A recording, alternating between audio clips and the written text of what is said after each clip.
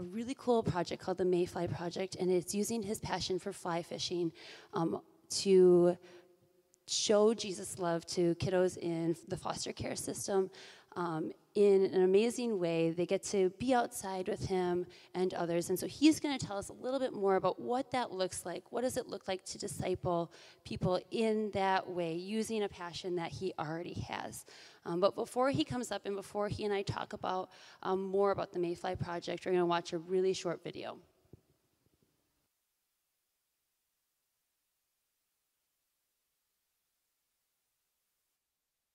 In any given day, there are 415,000 children in foster care. 42% of foster children will be convicted of a crime. 1 out of every 5 foster children will become homeless after the age of 18. Every year, 23,000 kids will age out of the foster care system and will be without support and on their own.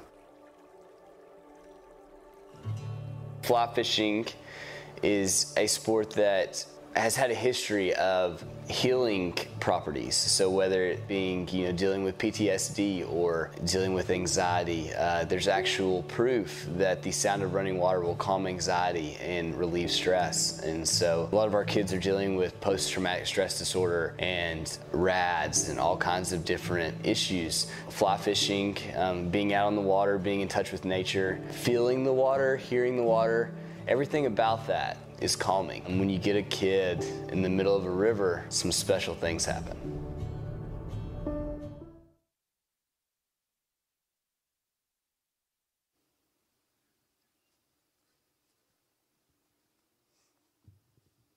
Well, Pat, thank you so much for being here today with us to share your passion and also your passion for fly fishing, but also more importantly, your passion for discipling others and sharing Jesus' love.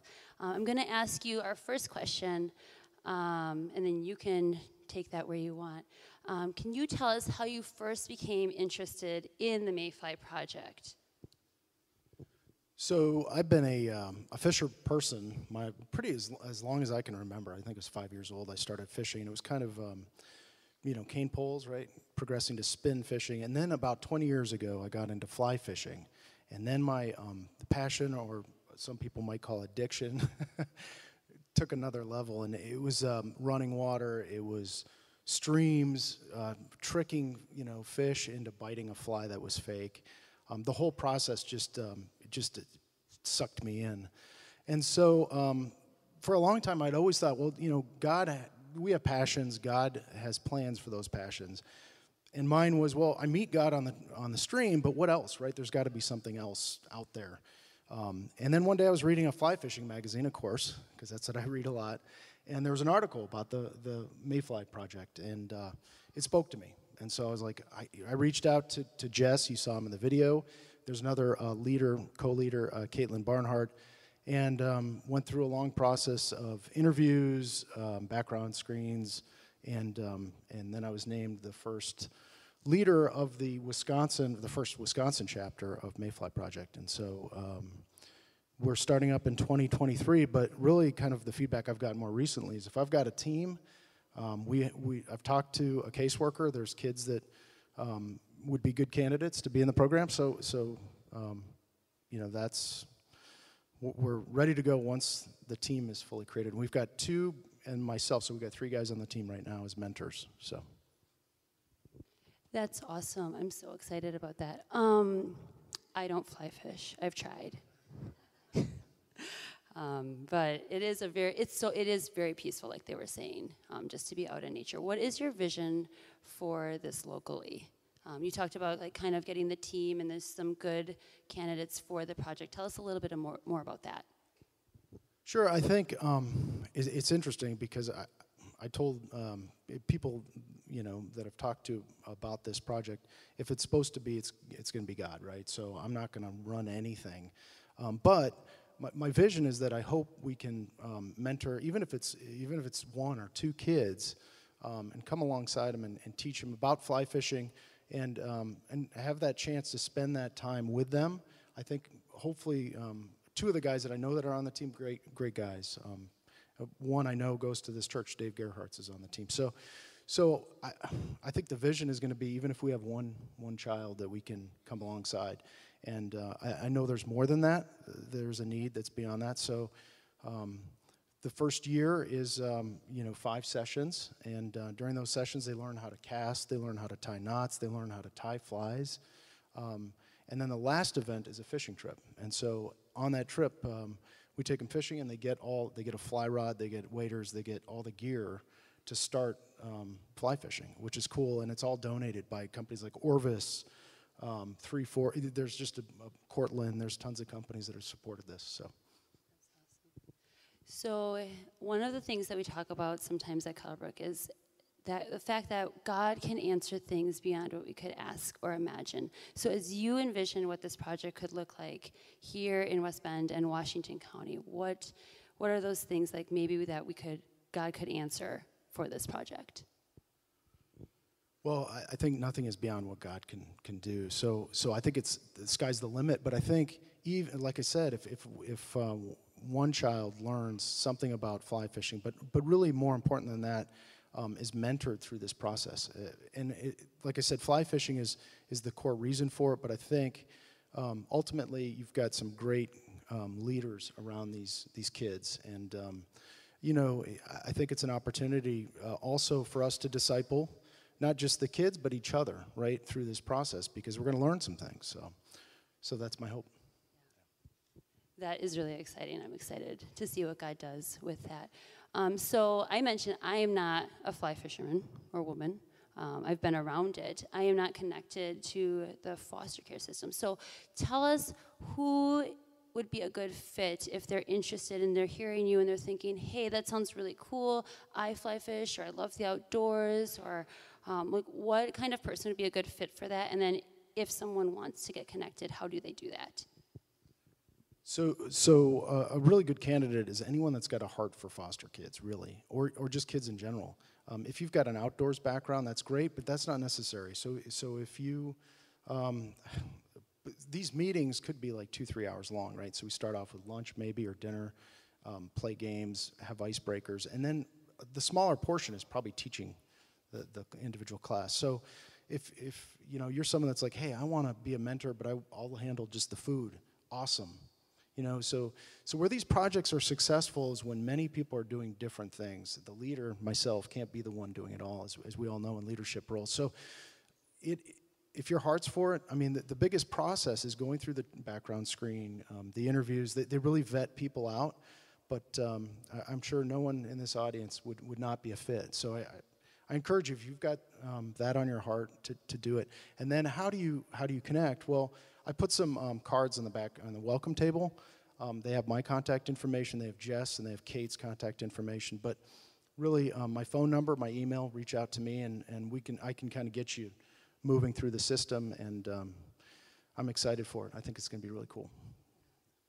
Thank you so much for sharing your heart for that, and also just the way that you want to disciple kids, and also be a team with other people who love Jesus together. That's amazing. Thanks for being here today.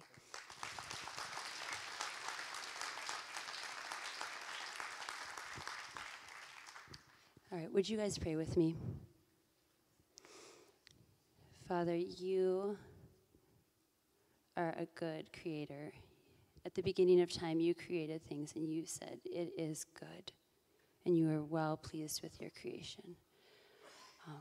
But we are a people who are prone to strain, and this world is not something that we would necessarily say it is good all of the time. But we know, Father, that doesn't change you or your purposes. We know that you are good. So we thank you that you do not change, that you are constant, and that Jesus came and everything is redeemed already, but not yet. And so we look to you with hope for full redemption of the world. We thank you, Jesus, that you came to give us that hope. We thank you, Father, for Brad and Sarah, who are serving in Central Asia, and they've been serving there faithfully for 25 years. We thank you that Sarah is back in the country for the first time in 2 years. Because of COVID restrictions, she wasn't able to be back. And so we just praise you even for that small thing of being able to go back to the ministry that she's poured her heart and soul into. We ask that as she's strengthening and encouraging believers who have suffered under COVID and are living in a hostile environment, that you would fill her up, Father, that your Spirit would be an undeniable presence in her life, and that you would give her exactly what she needs at the time that she needs it, so that many would come to know the hope that is in Christ. We ask that they would have wisdom and strength as they reach out to their Muslim friends. Father, the context that they live in can be so hard and so discouraging, and so we ask that you would give them daily encouragement. We know through your power that you can do this, and that you are working, and that you have equipped them for the calling they've received from you. Father, we also ask that you would just do a mighty work through the Mayfly Project. Father, we thank you for people like Pat who said yes, who are using their gifts and talents and interests for your kingdom, Father. Would you lay on the hearts of those who should be involved in that project? Would you help them to say yes? Would you allow the project to be successful, and so that children who are in the foster care system would get a chance to experience a rich program, but also, more importantly, that they would get to experience Jesus through the opportunity of fly fishing, Father. And if that's not on the hearts of people here, Father, would you show them today or in the future what ways they can use their interests and giftings for your kingdom, Father. You've given us all passions. You've given us all skills and things that we're really good at. So would you help us to use those things to glorify you and to make your name great in the lives of those around us, Father. We thank you that we don't do this alone, and we don't do this for our own glory, Father. We do this because you are glorious and you are amazing, and we want others to know how glorious and amazing you are. We want them to know the hope that we have in you. And so we thank you, Father. We ask that you would be here, that you through your words, through the message today, that we would be encouraged and challenged, and that we would continue to live lives that honor you, Father. And if there are those who are here and they're questioning, what does this look like, would they be encouraged too by being in this community? And maybe just have a seed planted, Father. We ask that you're here now. We know that you're present. We love you, God. Amen.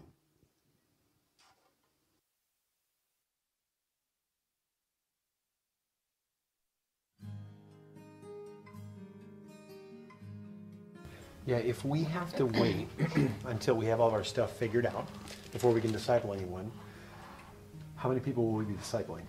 Nobody. Zero. Because We're not ready. we're not going to ever have it figured out. No, we're Right? going to be ready. And the enemy knows that, right? So that's one of his biggest strategies. Get us to have confidence in ourselves, not in God. I was thinking about 2 Corinthians 12. Talks about my grace is sufficient for you. My power is made perfect in your weakness. So I'll boast all the more about my weakness, for when I'm weak, I'm strong.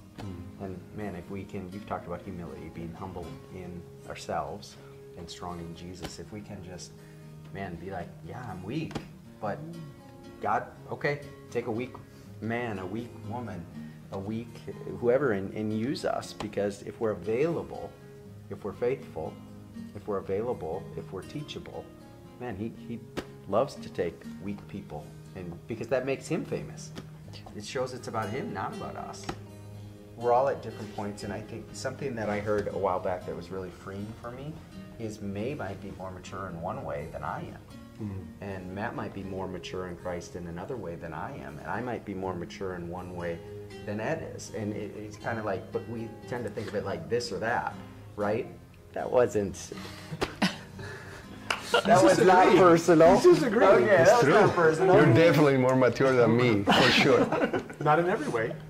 And yet I met with him and I said, man, the way you love and cherish your wife is inspiring to me. So we do want to grow in knowledge, but we don't have to have that knowledge to start out. Because I guarantee that even if what we have is our story, that's more than someone else has who doesn't follow Jesus. And I think one of the reasons this barrier is tough is because we forget who we're actually calling people to. We're not calling people to us. Praise the Lord. Paul writes in 2 Corinthians 4, he says, "For we do not preach ourselves, but Jesus Christ as Lord." He's like, I'm not preaching myself. We're not preaching about ourselves. You're preaching about Jesus. And John the Baptist said, I must become less, Jesus must become greater. And if we take those things, whether we're not going to have it all together, we can go in knowing, but saying, hey, I'm not inviting someone to say, hey, you know what you should do is you should come hang out with me because I'm amazing. That's ridiculous because I'm not amazing. But would you be willing to hang out with me as we both maybe come to better understand how amazing Jesus is? Because he's amazing. And I'm still learning how amazing he is. But there's a big difference in calling people to follow Jesus than trying to call people and say, I'm amazing and I know this and you need to follow me. Jesus is the one who said, follow me.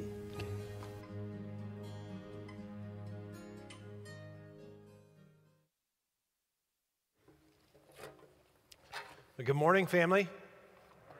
My name is Troy. I want to welcome you here this morning. I want to begin with a story and put you in a time and a place. It was a fairly small town, large enough where a crowd could be gathered if a crowd was needed, but also small enough where there wasn't a lot of local law enforcement. Tim had grown up there, and he had a good childhood, raised by his mom and dad and his grandmother. His mom and dad didn't always agree on everything, but at the end of the day, Tim grew to be well respected, and everyone spoke highly of him. But growing up, Tim always felt bad for this one other guy in town. His name was Jason, and as long as Tim could remember, Jason could never walk. He was born with a disability in his feet, and all his life he had been immobile. Tim took it for granted when he could literally hop out of bed every morning, and he didn't think too much about it until he saw he would run into Jason. And when he did, he would feel guilty about things he could not control, which was the difference between the two of them. Now, thankfully, Jason never was looking for a pity party. He accepted his lot in life fairly well, all things considered. He actually even seemed to be hopeful in spite of his incapacities. But one day, a strange turn of events would actually change both of their lives. Tim was eating lunch when a friend of his bust through the door. There was a commotion that happened at the middle of town. And he said, hey, we need to go check it out. And so Tim pushed back from the table, got up, and ran out the door down the main street with his friend. And as he turned the corner, he was surprised to see how many people had already gathered at the center of town. But what struck him most, what caused his jaw to drop and him to wonder if he actually could believe what he was seeing, was at the center of the crowd was Jason. And Jason was not only standing, but he was walking around. Something had happened. He had missed something big. He wasn't sure what he had missed, but he could tell you this. This was Jason, and here he was walking. And so Tim and his friend on the outskirts of the crowd start to ask, what happened? There was an older woman who was on the outskirts and the perimeter with him. And she said, here's what happened. Apparently there was a man who had been traveling through the town, and he had stopped to really tell his story. And as he was telling the story, he looked at Jason and said, stand up. And Jason stood up. And everyone in the center of town who was there was trying to get their minds wrapped around what had just happened. In fact, the officials of the city started proclaiming and praising this man. They actually brought gifts for this man. And Tim watched as he was very surprised by the response of this man to these gifts and this praise. He said, hey, no. He started shouting at everyone, no. It wasn't me. I didn't do anything. But the crowds kept insisting that this was him. Then out of nowhere, Tim, as he's watching this, feels an arm grab him on behind the shoulder and pull him back. A man had come through. He was from a local town nearby. He was actually a Jewish man and had a group of Jewish men that had come with him. And he pulled Timothy out of the way, and they began to make their way towards the center of this crowd. And the commotion that had been going on in the crowd hushed as they reached the center. And what this man began to do was not praise this other man who had told the man to stand up, but to hurl accusations at him. Began to accuse. And not only did he start hurling accusations, but from somewhere, a stone actually came out of nowhere, it seemed like to Tim, and hit this man in the head. And he went down to his knees. And then from somewhere else, another stone came, and another stone came, and another stone came. And Tim was just watching this, saying to himself, how in the world did this happen? What just happened where in the midst of just like a blink of an eye, this entire crowd went from praising this man to murdering him? It was horrifying on a number of different levels. And what was almost most horrifying was to see Jason on the outskirts of the crowd standing, but in tears, with a look of horror on his own face. But what seemed like a very short period of time, the crowd that was there who had gathered began to slowly disperse and go home. And what was left in the middle of the crowd was a crumpled pile of a man, bloodied and lifeless. And the men who had grabbed his shoulder went and pulled and dragged this man by his legs to the outskirts of town and left him there. Now, there were a couple of friends of this man who had gotten around him, and Tim had followed at a distance to watch this thing play out. And what he saw next was almost as miraculous as what he saw at the beginning. Was this man who looked very dead, got up, began to wipe blood from his face and his wounds. His friends who had been just mourning and grieving were now rejoicing. And then he saw something he will never forget.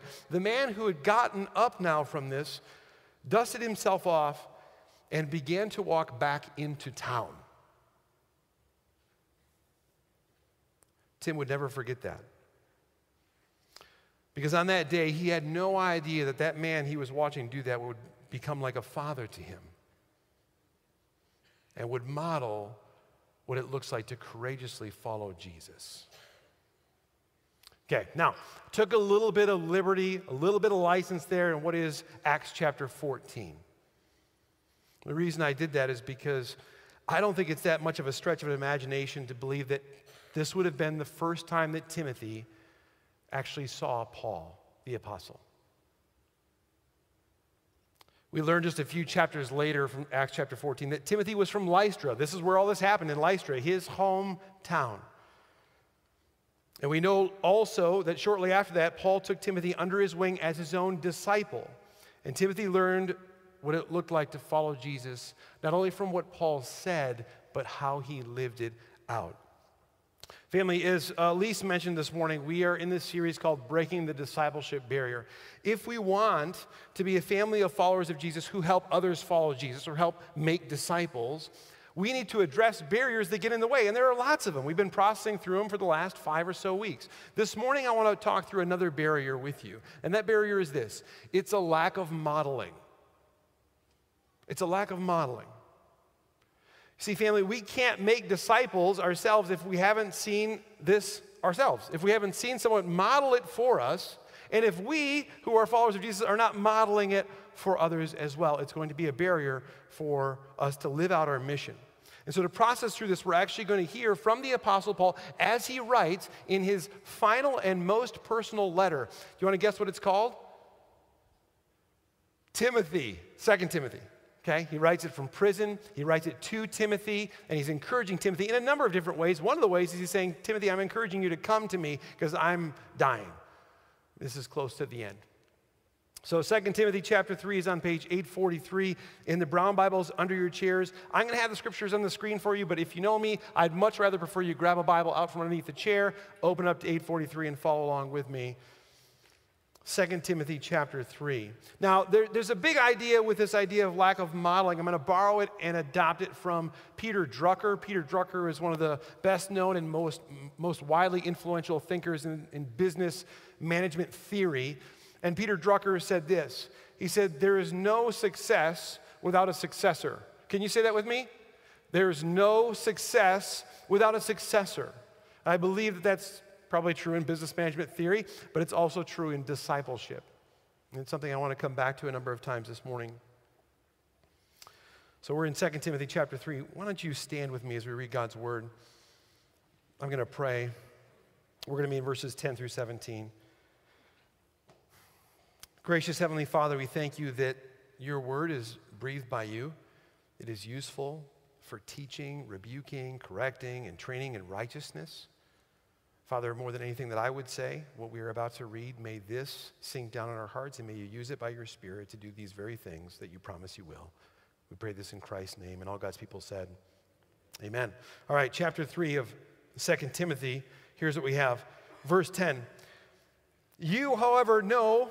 Sorry, just to set the context here, Paul was encouraging Timothy. There's some false teachers in early chapter 3 he's talking about. He's like, you're going to know because the way their life is lived out is reflective of, you're going to smell it. You're going to sense it. Their lives are not going to reflect the gospel. And he goes and he contrasts it with Timothy here. He goes, you, however, Timothy, you know all about my teaching, my way of life, my purpose, my faith, patience, love, endurance, persecutions, sufferings. What kinds of things happened to me in Antioch, Iconium, and Lystra? The persecutions I endured. Yet the Lord rescued me from all of them. In fact, everyone who wants to live a godly life in Christ Jesus will be persecuted, while evil men and impostors will go from bad to worse, deceiving and being deceived.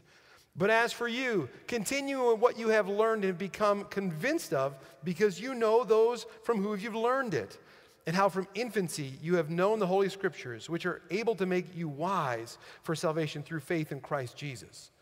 All Scripture is God-breathed and is useful for teaching, rebuking, correcting, and training in righteousness, so that the man and the woman of God may be thoroughly equipped for every good work. This is God's word. You can have a seat. So, amazing scripture here, very encouraging. Before we dive into this, I want to give you just a minute or two to process this yourself. So what I'm going to have you do is, Joe's got another slide here for you. The next one has the question at the bottom. I want you just to reread this, and I want you to ask a question. What had Paul modeled to Timothy? What did Paul model to Timothy? I want you to just take a couple minutes, turn and talk to someone near you about that question. What did Paul model to Timothy? And then we'll come back. I'll come back up, and then we'll dive into it together.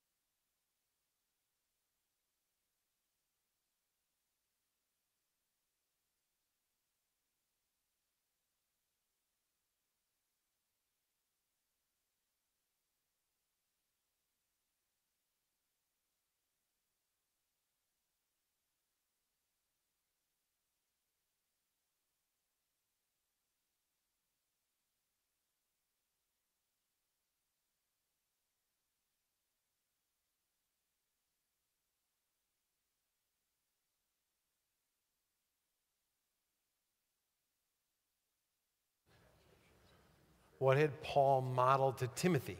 Help me out. What do you see? What had Paul modeled to Timothy? True faith. Yep. What else? Trust. Okay. Patience. It's almost like there's a list.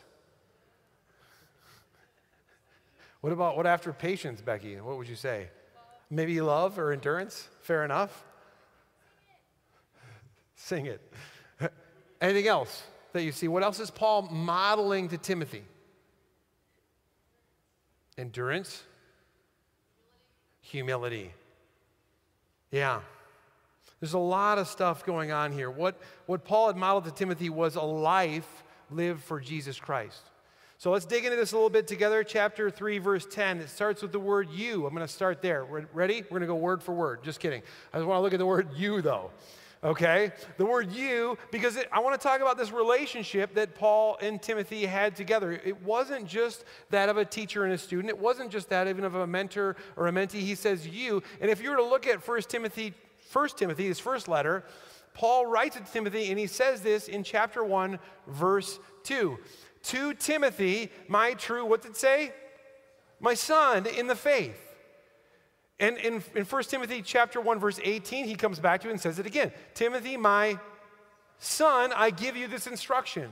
And then if you open to the beginning of 2 Timothy, we find the same thing. To Timothy, my dear son. Now, if you know Paul wasn't married. He didn't have kids. And yet here's how he's referring to Timothy. This is the relationship that they have. He's saying, you are a son to me. You are like a son. And those of you who are parents and are blessed with children understand the significance of that relationship, what it looks like to have children and have that relationship. You see, Paul wasn't just imparting knowledge to Timothy. Paul was sharing his life with Timothy. He was modeling the Christian walk. And so we look at this list. Here's the list that we have on this next slide. Here's what Paul is modeling to Timothy. Not just his teaching or content of the teaching, but his conduct, his way of life, his purpose, faith, patience, love, endurance. Like Paul's like, Timothy, you see me do all this. You see me live all this out. I think one of the problems that we have in the church at times is we're guilty of this. This next slide is what we actually see as the list of what we need to do as a disciple. We just need to know the teaching.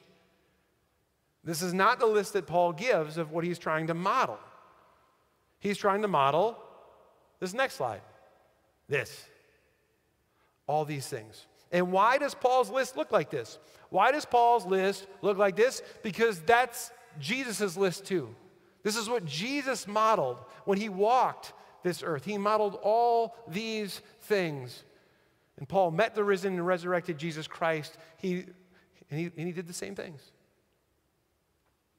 A couple weeks ago, I talked about Matthew chapter 10, where Jesus sends his disciples out to do these crazy things, right? Remember in chapters 8 and 9, what did we find? We found that Jesus had done those things himself. He had modeled those for his disciples. He wasn't asking his disciples to do anything he hadn't modeled for them. And so we found that to be the case. The one very legitimate barrier to discipleship I've seen over the years is a lack of modeling. Maybe you've heard people talk about Jesus. You're like, yeah, I know Jesus died for my sins, but the idea of actually walking with or watching someone live out their faith in the day-to-day has been something that you have not had a chance to really observe or see close up. It's a barrier, but it's a barrier that we can overcome. Family, modeling is absolutely critical. It's so important. I want to give you just a silly example of this. This takes you back a few years. You might recognize some of these folks. That's a long time ago. If I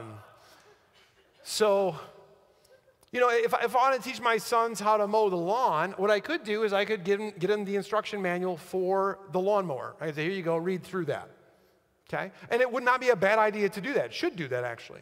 I could also process through the lawnmower manual with my sons and say, help alleviate their fears of running over their toes, etc. Things like that. I think you got another picture, another different one here. Okay? So we're just, I don't know. But what I do is we do it. And they watch. This happened. I just started mowing the lawn. Isaac goes and gets it. Now, what he didn't model is shoes. Okay? You should always wear shoes. Okay? I know what some of you are thinking, okay? I didn't know he was doing it right away. And now I have a lot of help mowing the lawn now. The girls do it, and they're modeling it for the boys. Boys aren't big enough to quite push it yet anyway. What is Paul modeling for Timothy? He's modeling the teaching of the gospel, the good news of the gospel, what he has read and known throughout his whole life, the Word of God. He's affirming and confirming all that is true about the Scriptures and the gospel, but he's also living it out in front of Timothy. And Timothy had front row seats to the reality that Paul didn't just talk the talk, he walked the walk. And so Timothy saw Paul's, for example, one of the things was purpose. I just was looking at this. Paul wrote in the church to Colossae, I don't have this on a slide, Joe. He said, my purpose is that you may be encouraged in heart and united in love, so that you may have the full riches of complete understanding, that you may know the mystery of God, namely Christ, in whom are hidden all the treasures of wisdom and knowledge. He's like, here's my purpose, that you would know the amazing riches and treasures of Jesus Christ. That's his purpose. That's why he's doing it. And I could go through every single one of those things on Paul's list. I don't have time to do it. But I do want to extrapolate a little bit on this idea of his sufferings and his persecutions, because he expands on it in verse 11. He basically is like, you know what I went through in Antioch and in Iconium and Lystra. Now, Paul could have easily referred to Acts 16, in Ephesus, in Rome, in Philippi. Like he could have, Timothy saw Paul get beat up all the time. But he goes all the way back to Lystra. Why? I think, and I think other scholars believe it's because he's like, look, you saw me get persecuted before you even started following Jesus. Like you've seen me model this from before you even were following Jesus. That's why I tell this story to open it up. Like I have a pretty good guess that Timothy would have been there to see Paul's stoning in his hometown of Lystra. In fact, I want to read Acts chapter 14, just this slide. This is the story I kind of told at the beginning. Then while in Lystra, some Jews came from Antioch and Iconium, won the crowd over. There's a big crowd that was praising Paul, calling him God. Okay, Paul's like, no, I'm just a guy. They stoned Paul, dragged him outside the city thinking he was dead, but after the disciples had gathered around him, he got up and went back into the city. That's from Acts 14. Dr. Gordon Fee puts it this way. He said, this is Paul's way of saying, look, you were there in Lystra when I was stoned. You recall that such sufferings were visible to you from before the time you began your Christian walk. So don't bail out now in the midst of this present and coming distress. Paul had not just talked about suffering for Christ. He modeled it. He modeled it. Now, if you're still not convinced of how important modeling is, and it's a barrier if we don't have it done, I need you to keep reading with me, because in verse 14, we find this. Verse 14. But as for you, Timothy, continue in what you have learned and have become convinced of. Say this out loud with me. Because you know those from who you learned it, and how from infancy you have known the Holy Scriptures, which are able to make you wise for salvation through faith in Christ Jesus. See, Timothy knew those from whom he had learned it. They had modeled. And he wasn't just talking about himself. Paul is talking about Eunice, which is Timothy's mom, and Lois, which is his grandma. And they had modeled following Jesus, Timothy's whole life. He's like, you have become convinced of the good news of the gospel, not just because of the truth of it in and of itself, but because you've seen it modeled and lived out. Sometimes I have conversations with people, and they say, you know what, Troy, I struggle with how Jesus is relevant in my day-to-day life. And I honestly have come to a point in my life where it's actually I have to work hard to empathize with that, because at this point I can't imagine anything more relevant than Jesus and how he speaks into every thought that I have, everything that I say, everything that I do. But I can get where I think I've been there in the past. But what's happened over the last 20 so years of my life is I've seen people model this in very practical ways. I want to give you just a bunch of random ways I've seen this modeled. These aren't necessarily even scriptural, but they're just how people have lived out their faith. I'll give you one example. When I was in seminary, a good friend of mine named Ben Falconer, I had to drive from Germantown down to Chicago, and so I'd stay sometimes at his house. And one morning we were driving to seminary, and behind us, an ambulance came up. Okay, lights and sirens on. Ben pulls over, and Ben immediately starts praying. Now, I was 27 years old at the time. I had never heard or seen anyone ever do that before. And it seems simple enough, but I'd just never seen it modeled. So he starts praying, and I was intrigued by what he was praying, because he was praying like, sometimes when ambulances come by, what do you think? You're like, oh, I don't have time for this. You pull over, you're like, oh, come on, let's go. Right? Come on, just be honest. And so instead, Ben's modeling this. He's praying for whoever it is that needs that ambulance, because their day has just got horrible. Whoever's in there is having a horrible day, and their family. So he starts praying for the person, for the family, and then he starts praying for the EMTs and the emergency responders, because they're probably going to experience some trauma. Wherever they're going, they're walking into trauma again. So praying for them. And so now there's not a time that a cop goes by with lights and sirens on, or an EMT goes by with lights and sirens on, that I don't stop and pray. If you're in my car with my kids, they'll just start it right. They'll beat you to it. My kids will start praying immediately. There hasn't been a time. It said that one time the cop pulled me over for speeding. I wasn't praying for him at that time. But anyway, so that's just one silly example. That's not in Scripture. When the ambulance comes by, pray for, no, it's just modeling that. A dear friend of mine who will remain nameless, he's a brilliant doctor. He serves in Chad, Africa. Anyway, you don't know who he is. But anyway, so I got his shoes on. Anyway, we're having a conversation. We're dear friends, and we're talking about our sons. And we're talking about Marvel movies, because my boys are always like, we got to watch the newest Marvel movie. Come on, Dad. And so this doctor and I are having conversations, and we're just processing through it. And he said, you know, Troy, what I'm concerned about sometimes is just the amount of violence that we allow ourselves to be exposed to. And I'm not saying that you shouldn't watch Marvel movies. I'm not saying any of that. I'm just saying we began to process. And he actually shared an article with me he was processing through that says that if you do the research on it, in the Marvel movies, what's interesting is that the heroes are actually more violent than the villains, if you look at the amount of acts of violence that are being done. I'm not saying, again, anything about it. I'm just saying what it was a modeling of processing at a deeper level for me. Let's really appreciate that. Give you another example. A couple of weeks, we went down to the Cracker Barrel. Did I tell you the story about the Cracker Barrel?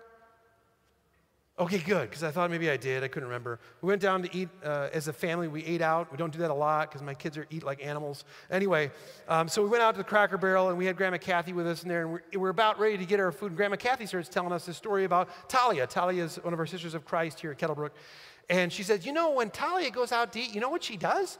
She always, when the food comes, the waitress or waiter brings it out, and she says, hey, we're about to pray. Is there any way that we can be praying for you as we pray before we eat? I'm like, well, that's cool. I'm a pastor. I should have thought of that. I didn't think of that. So anyway, I thought that was a great way to model. Well, it wasn't even modeled in front of us. And 5 minutes later, the waitress brings out food, and one of my daughters is like, hey, we're going to pray in just a second here. Is there any way we can be praying for you? I'm just watching this happen. Just modeling, and it was just the conversation about it.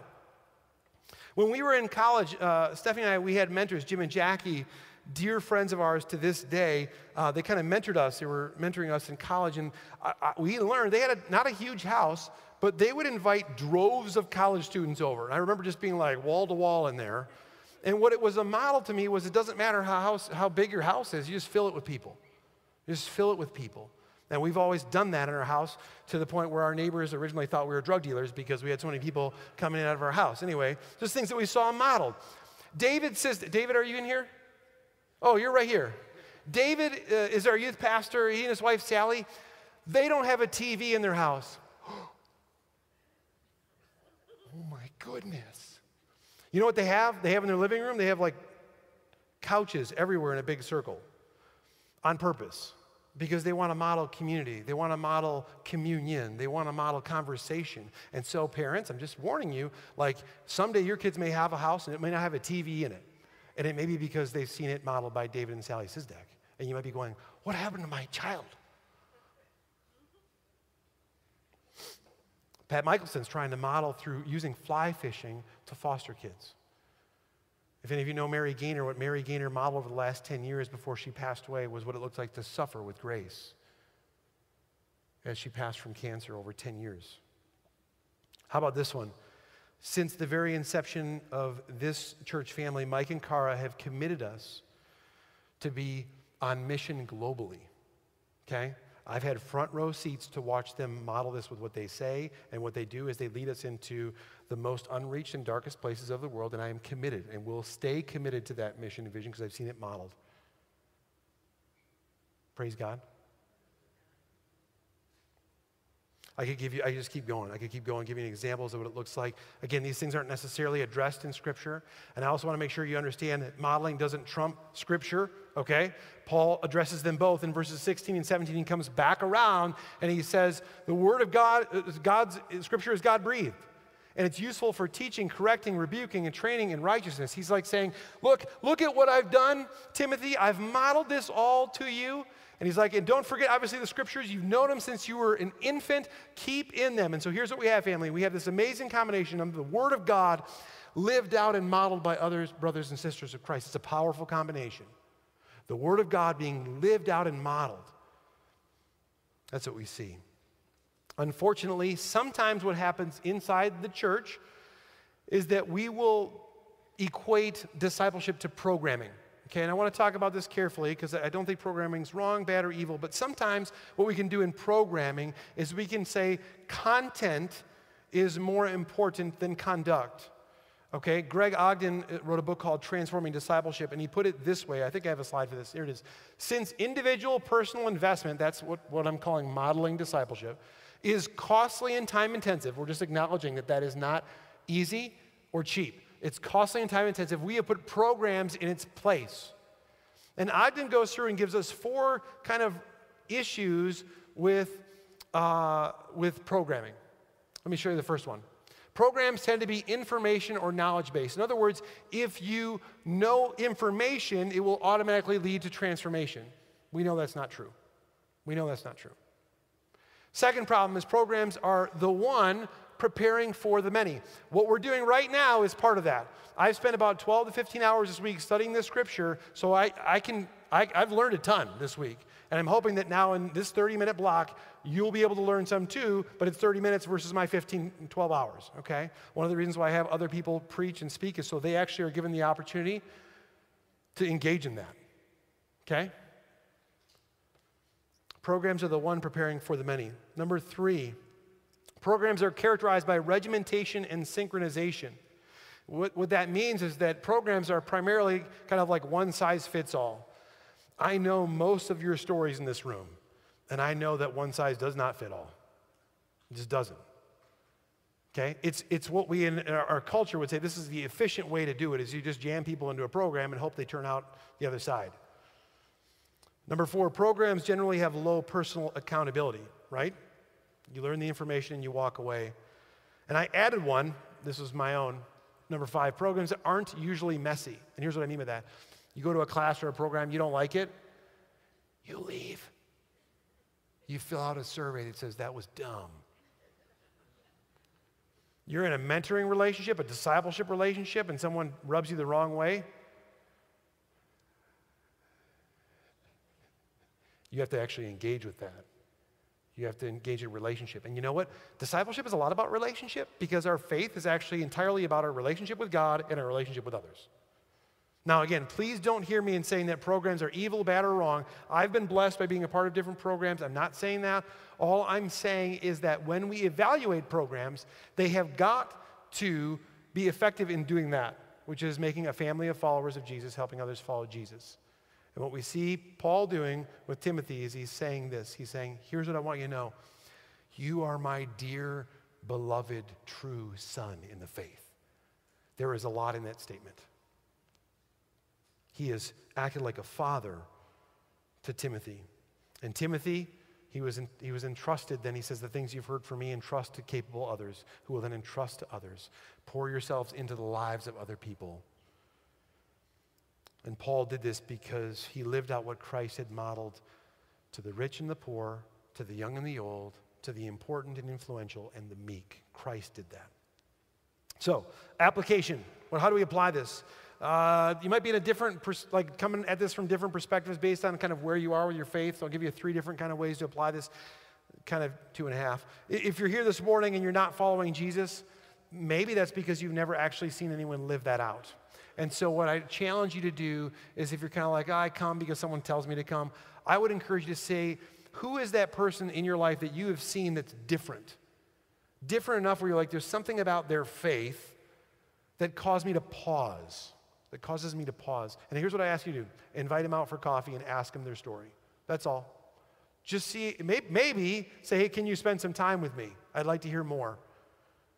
And go underneath them and maybe learn about them. Okay? Because hopefully they're going to live out the truths of the gospel. If you're here this morning and you do follow Jesus and you haven't had the chance to actually have someone else disciple you or model this for you, can you please just ask someone to do that? And if you need help, call me, Steve, Farina, we'll figure it out. Like we're trying to do that, okay? This happens when you get people in the Word together and then living it out, okay?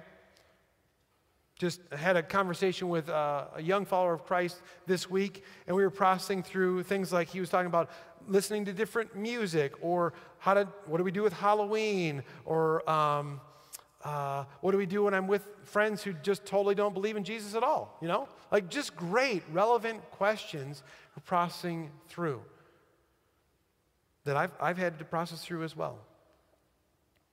A deep concern, though, family, that I have is that we're being discipled more by the world than we are by Christ. And so I need to challenge you, as your pastor, I need to challenge you in this, because it's great that you're here this morning. It's great that we're in the Word of God. I'm hoping that I can model that. I'm hoping that we can model that to one another. But here's what's going to statistically happen. You're going to leave this room. You're going to spend the next week exposing yourself to 17 hours of social media. And most of it's not going to point you to Jesus. Can I get an amen? Okay? So are you being discipled by the Word and someone who's following Jesus, or are you being discipled by your favorite news channel? Now, third group is some of you who are in this room who actually have been, you've seen this model, and you're like, I don't know, can I model this to somebody else? Yes, please. Raise your hand and say, I've done this, I can, yes. But Troy, I don't know enough. We talked about it. Here's the thing, family, we are not modeling that people have to follow us. Can you tell me who we're trying to point people towards?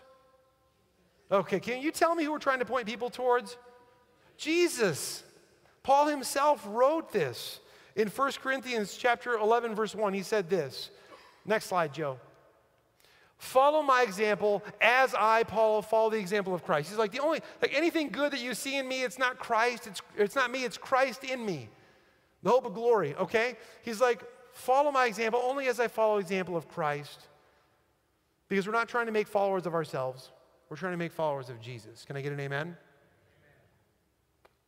And let me tell you this. I am very confident when I say I promise that you will grow when you model this for somebody else. I promise you that you'll grow. You will grow in your understanding of the Word of God. You'll grow in your understanding of living out your faith because you'll be doing it. And someone will be doing it with you. There is no success without a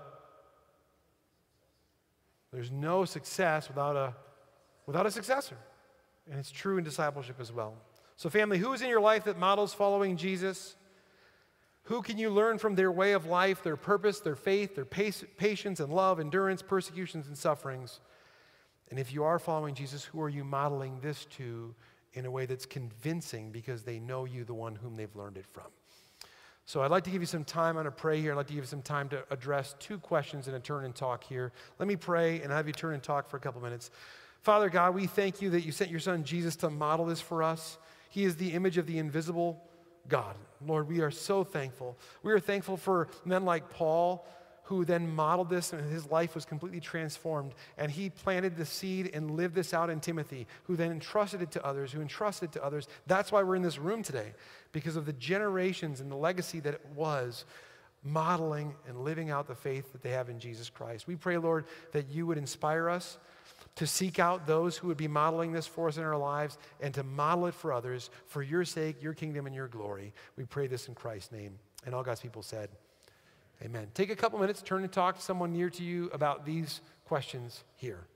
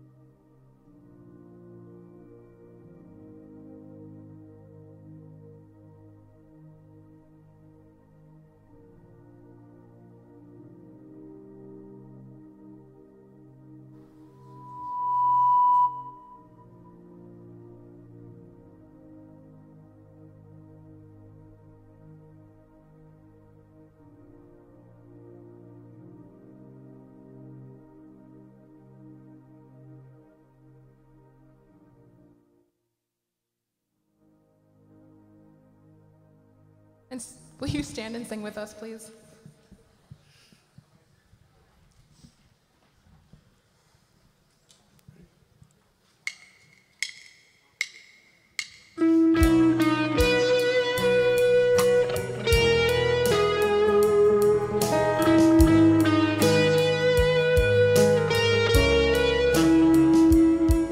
It's falling from the clouds, a strange and lovely sound.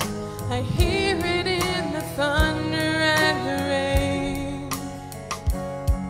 It's ringing in the skies like cannons in the night. The music of the universe plays. We're singing, you are holy, great and mighty. The moon and the stars declare who you are.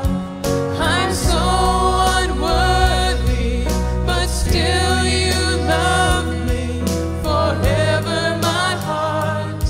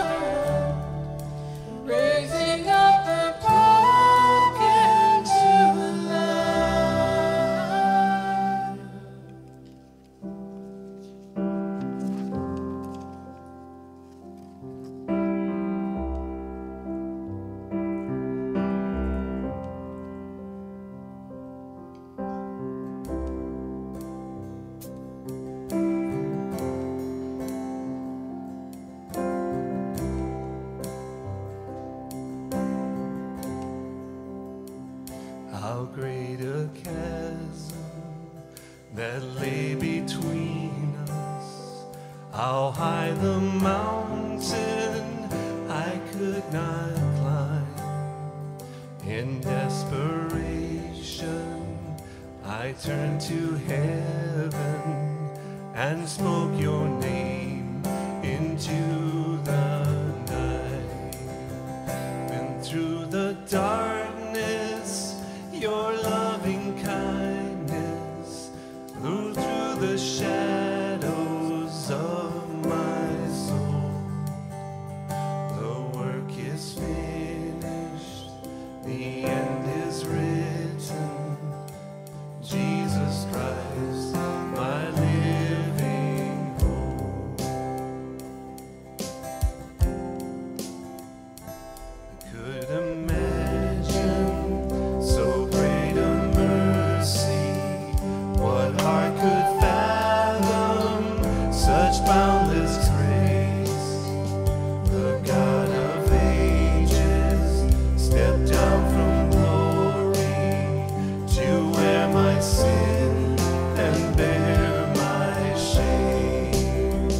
The cross was spoken and I'm forgiven. The King of Kings calls me his own.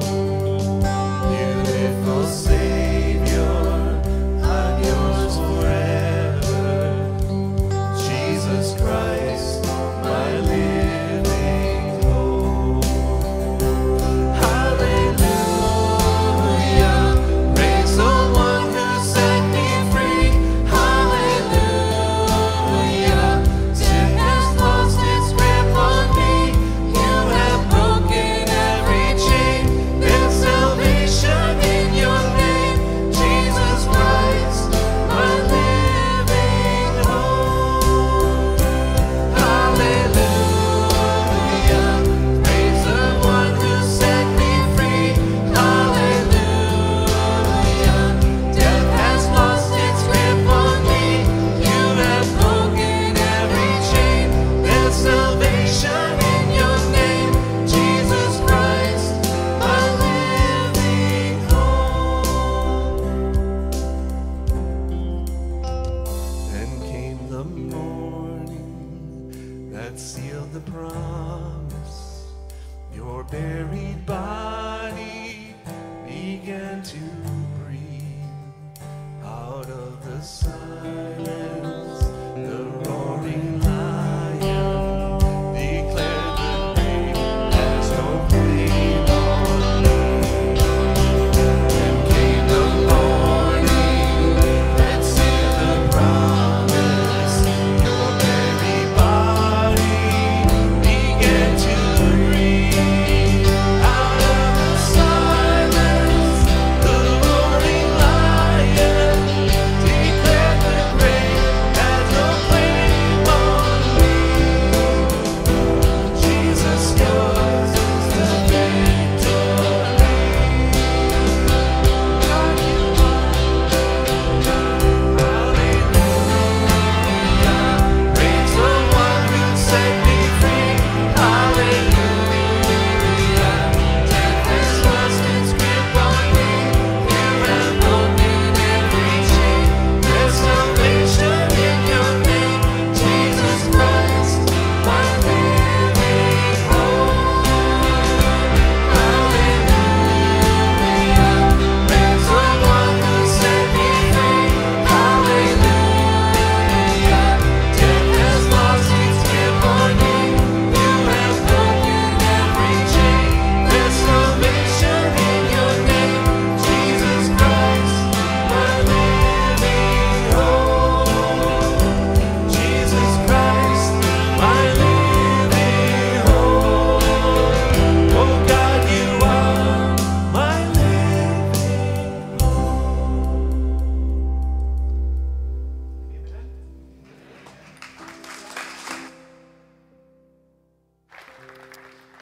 Family, can we go from this place seeking to follow after the model and the example of Jesus Christ and model that to others? Can we do that?